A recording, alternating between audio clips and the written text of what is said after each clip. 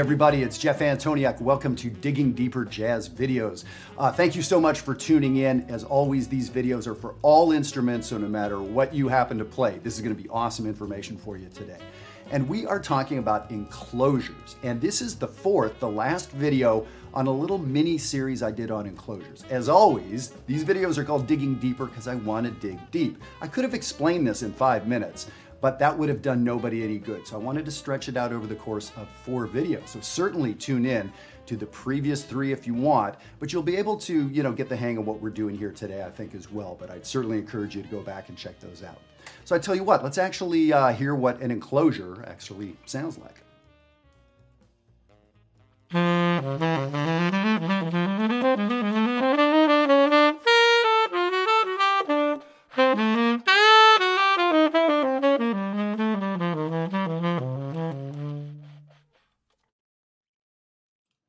So all that wiggly, bebop, jazz, whatever sounding stuff, enclosures. There was a ton of enclosures in what I just played. And so that's what I want to talk about. The previous videos talked about what the enclosures are, how to build up to them, and how to practice. And I'm going to talk about this a couple times today. These videos, I do not want to be a passive exercise. I'm glad you guys are sitting there eating popcorn, watching a jazz video on YouTube.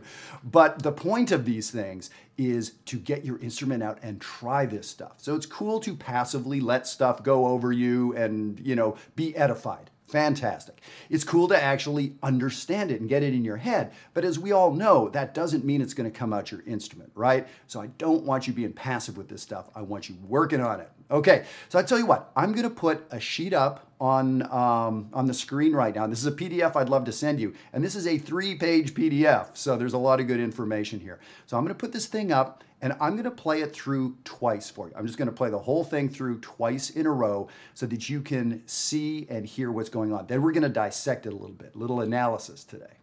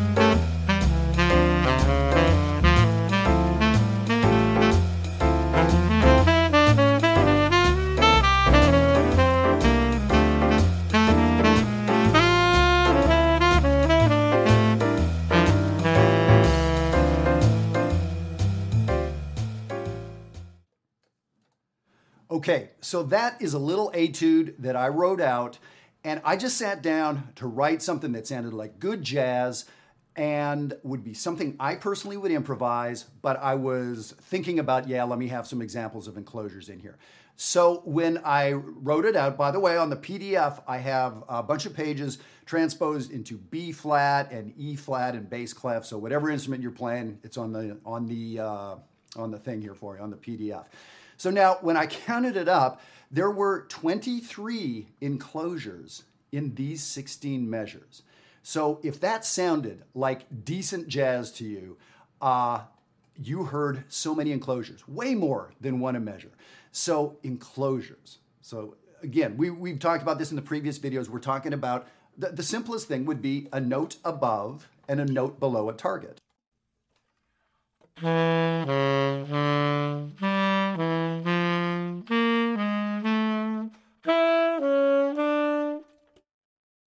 So right there, I played above, below, and then a target note.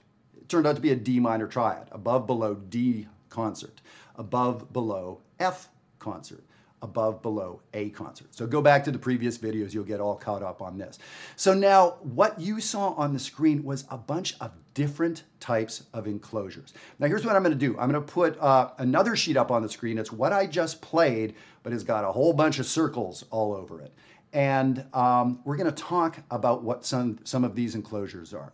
And you're going to see the first enclosure, as far as I'm concerned, is 5. And by the way, when I say as far as I'm concerned, let's just go ahead with like I know what I'm talking about. Okay, good. As far as I'm concerned, those first 5 notes are leading to the 5th note. So the last note in a circle is the goal of the enclosure. So when I played that,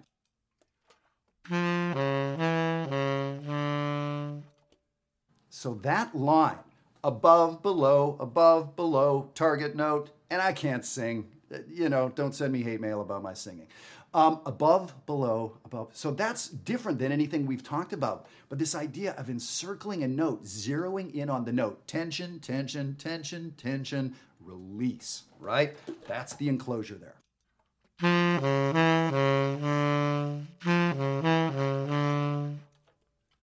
So there's something to practice, right? And now, as I go through, I actually did that same pattern, enclosing the root, which I did right there. Then in the second measure, a 5-note enclosure to the 3rd of D minor. Then in the third measure, a 5-note enclosure to the 5th.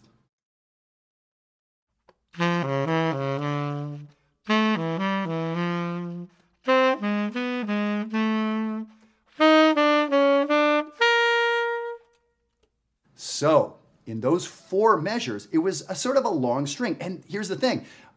Yes, I was being sort of didactic or making my point. I enclosed the root, I enclosed the 3rd, I enclosed the 5th, I enclosed the top root again. But here's the thing. It sounded motivic. It sounded like I was developing an idea, which I was. So not only did I get this great chromatic tension and release in my melody, but I actually had a melody that developed. So let me play those first 4 measures again.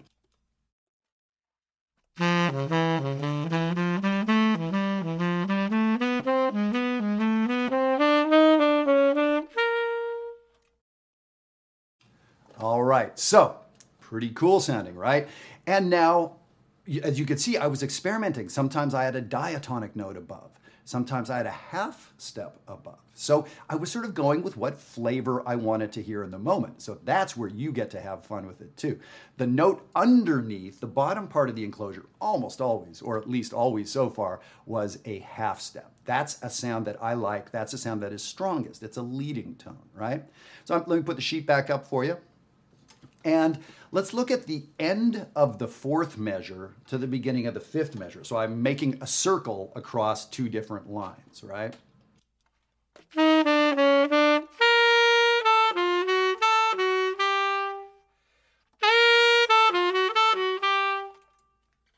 One, 2, 3, 4, 5, 6, 7 notes. That is a 7-note enclosure, 6 notes leading to the 7th note.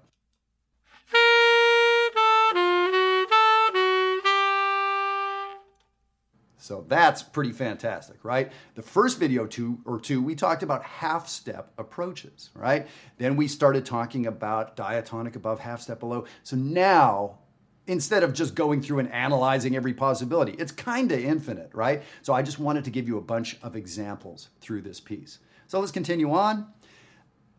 Now, if you look at the 2nd, 3rd, 4th measures of the second line, the 2nd and 3rd and 4th measures of the second line.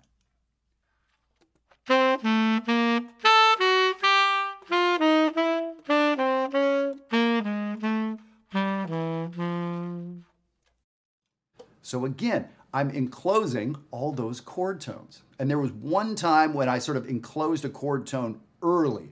Let me see, it was in the 7th measure of the composition. I enclosed a C sharp over the E half diminished measure. Some of you might say, oh, that's not a chord tone. That's not even a good note to play on an E half diminished. Well, what I'm going to say is I enclosed it early. I was playing ahead of the changes by an 8th note. Not a big deal, right? Cool. Let's continue on.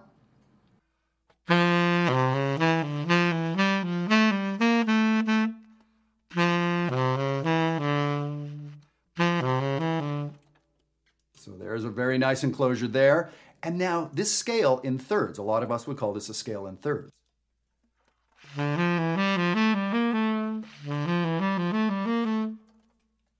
Well, a scale in thirds is kind of by definition, we go from one note up to down to 1, right? So we could think 1, 3, 2.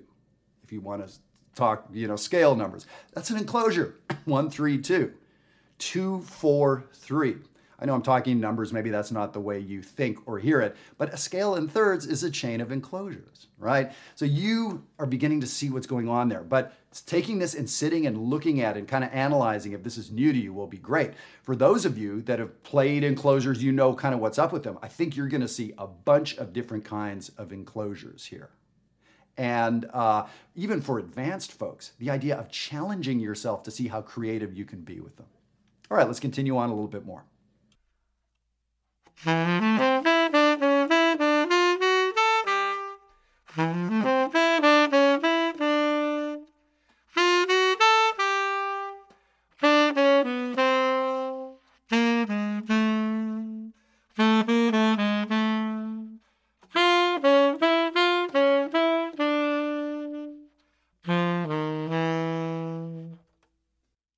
All right, endless enclosures. So let me do this. I'm going to play the whole thing one more time for you. So, of course, you could always just rewind the video, but let me do it one more time for you so you can hear how natural this stuff sounds. And it sounds like it might be impossible. How in the world is he thinking to do a 7-note enclosure and land on that chord tone right at the perfect time? Well, I tell you what, it's the same way I'm able to talk to you right now. Somehow, almost all of my sentences end coherently. Ish, right? But more or less, they end. More or less, they make sense. More or less, I've got a noun and a verb and an adjective in there, and my tenses are okay. All the syntax kind of works. How in the world do I do that? I wasn't an English major. I've done this enough. I've practiced. I've spoken English. I've heard people talk to me. I've mimicked them, right? So music is exactly the same. Let me play this for you.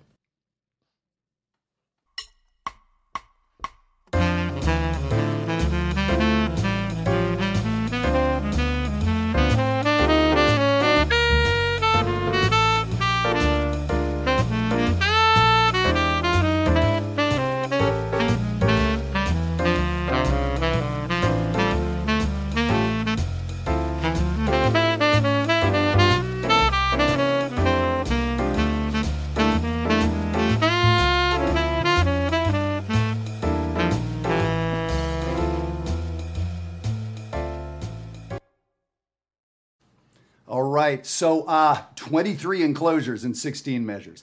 So I'd love to send you this PDF and for you to kind of sit and look at these enclosures and see what they look like relative to what you hear them sounding like and all that. But like I said, I don't want this to be a passive exercise. It's great to get it intellectually, but I want you playing this stuff. Now, here's the thing, 2 thoughts on this, important thoughts. One is I've had literally at this point, hundreds of you writing me and asking me about books, or why don't I write a book, or what would you recommend for a good book of licks, et cetera, et cetera. And here's the thing, there's very good books out there. I know there are really good books, and I don't use them, and I don't teach with them, and here's why. Most books, I would say every book in jazz should be a maximum of 2 pages long, maybe 3. And none of them are that, right? No publisher is going to publish a 2-page long book. So we have an idea for that really should be put concisely into 2 pages, but now we have to make a 100-page book out of it, right?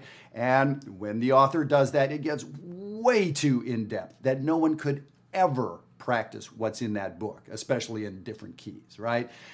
And they start saying the same thing in 9 different ways to the point where we have no freaking clue what our name is anymore. We're so confused, right? So that's the problem. And that's what I'm trying to do with these videos. Each of these videos, I hope, is a perfect little book on a topic, right? And so that's why there's a 3-page enclosure exercise. Yes, I have more printer ink. My computer has more room on it. I could have made it longer. No need to make it longer, okay? So that's it. So that's that's my thought sort of on the books and everything. There's if you work on these enclosures properly, this could take years for you to get like really, really into your playing. And I say that in a good way. I hope you're not scared by that. That's the fun part about music, how sort of endless and infinite it is and how you can make it your own, right? So there's that part. Now, talking about this passive thing, I want you to be playing this stuff. Now, I've mentioned to you guys before Maryland Summer Jazz, and I really would love for you to come attend Maryland Summer Jazz. Yes, I'm the artistic director. Yes, this is an ad for Maryland Summer Jazz. But here's the thing. You guys are tuning in because you want great information conveyed really precisely, and then you want a chance to play it. That is really what you want, right? Well, so that's why we created Maryland Summer Jazz. That is so hard to find. So I really hope that this will work out for some of you. We do it the last week of July every year. And so it's 2018 right now, but if you're watching this 6 years from now, Maryland Summer Jazz is still going. We've done it for 14 years. So, and our faculty, what I'm so excited about this year is our faculty. If you add up the bios of our faculty has played with Miles Davis. Our faculty members have played with Pat Metheny and Marcus Miller and Tito Puente and Wynton Marsalis and on and on and on. It's nuts. And these are the people you're going to get to hang out with, take classes with, play with, have lunch with, and then all the other great adult musicians. So yeah, this is an ad, but this is what you're after, and there's so few places on earth to get it. I hope you'll consider Maryland Summer Jazz. So that's my soapbox moment for the day. Jazz books aren't evil. They're just really hard to pick and choose what it is you need to get from them, right? And the pacing. So hopefully you got some good information here on enclosures. Hopefully you have a great way to move forward. And again, I'm just going to encourage you to not have this be a passive thing. I want you to dig into it and get playing and get listening to the stuff and have a great time with the music. Thanks so much. Take care. We'll see you next time.